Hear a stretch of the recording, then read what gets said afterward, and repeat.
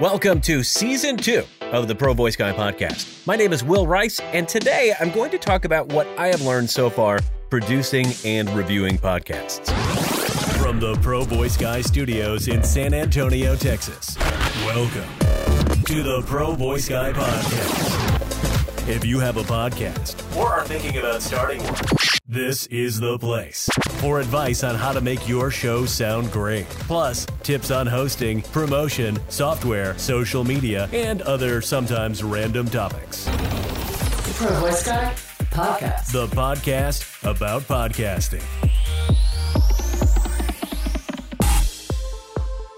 Okay, to be honest, as I mentioned in the season trailer, I totally stumbled into producing and reviewing podcasts. I was in the midst of just restarting my voiceover business while at the same time listening to a ton of great podcasts. And then I also received some voiceover work for podcast intros.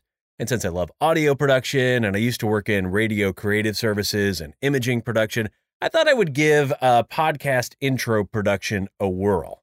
And I really enjoyed that. But I also found that new podcasters just had a ton of questions about getting started, and there was lots of information out there in the internet, but a lot of it was just a little bit too complex for what people were looking for.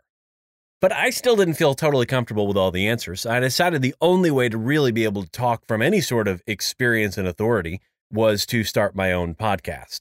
And so the Pro Voice Guy podcast really just started as an experiment so I could figure out what I didn't know about podcasting, like hosting platforms and how to get your RSS feed set up and how to get on iTunes and what size of the cover art needed to be, all that stuff.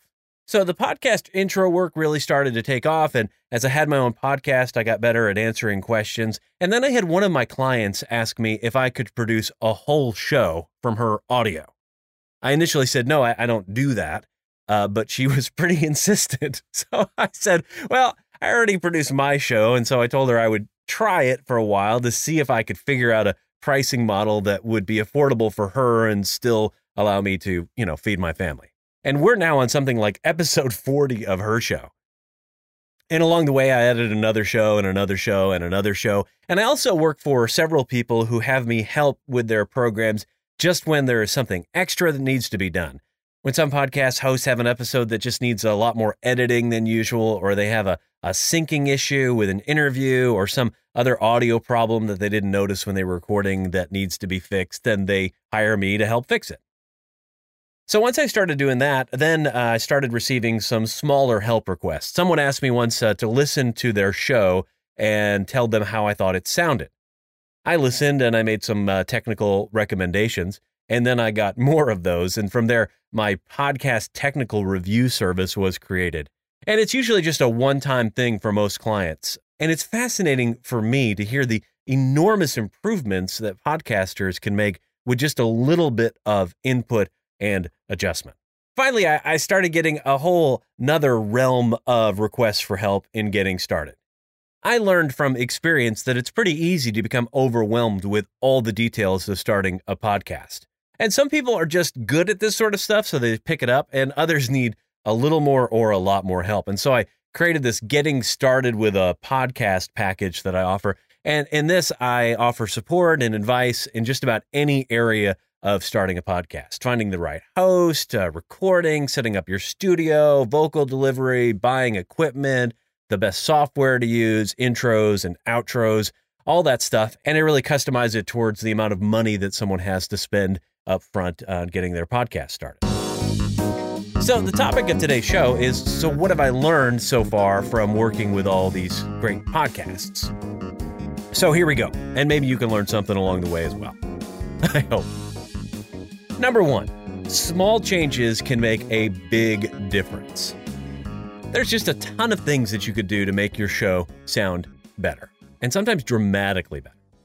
Adding a professional intro, recording in a different space, or changing a couple of settings in your software or on your microphone can completely change the level of a podcast for the better. Most podcasters don't realize how great they can sound with just a little bit of help. Number 2, for podcasts, content is king. Now, this isn't something I recently learned, but it's now even more apparent to me. Give me a show with great content and a few audio problems over a perfectly produced show with blah content any day. My only goal with helping podcasters is just ensuring that the lack of quality doesn't get in the way of great content. If somebody has great content, we just make a couple of adjustments and make it sound a little bit better, and they're going to have even more success with their podcast. Number 3. A lot of podcast audio problems can be solved in a closet. Seriously, I just cannot tell you how often this helps. 90% of the audio problems I hear on podcasts are related to the space they were recorded in. I don't care how great your microphone is. If you are recording in a big echoey room, you will likely sound like you are on a speakerphone or in a giant cavern. If you are in a space with a lot of background noise, that noise will be distracting. I once reviewed a podcast for someone, and I said, there's one way you can just make a massive improvement in your podcast. It's just one thing you need to do. If you could just record your podcast somewhere with less bird noise. I never thought I was going to have to say that, but they did. They moved, and it was a huge improvement. At the time I started this out, I was still cutting my own vocals in a closet. I hadn't quite gotten the sound of my studio quite right. So I was actually upstairs in a different room, a room just filled with coats and jackets and clothes, and it was just a fantastic sound. So I started recommending the same thing to my clients, and some of them saw substantial improvements in the sound of their programs. Now, it doesn't work for everybody. Maybe you don't have a great closet with lots of clothes in it, or maybe you have an interview-based podcast and you have a lot of guests come in, and maybe not all of your guests want to go into your closet, although it does sound like a fantastic idea for a podcast if you want to start that. Okay, number whatever we're on. More podcasters should ask for help. That sounds like a sales pitch, and maybe it is. I am in business, but I hear so many good shows that could be great shows with just a little bit of help. I believe one of the reasons podcasting is so popular right now and is continuing to grow is that it is the great equalizer. There is nothing to stop an individual with virtually no budget from creating a show that sounds as good as anything Gimlet Media, the New York Times, or NPR produces. It might just take another set of ears and a little expertise to figure out what changes need to be made to take a podcast to the next level of sound. Okay, number whatever we're on. Podcasters shouldn't wait for perfection. There are too many podcasters stuck with a great idea and an inability to get started. Some people will tell you to get everything perfect so you can launch with your very best, and unfortunately for some people, that means never launching. I'm a fan of cutting some episodes and getting them out there. You can make it better as you go. That's what I did with this show.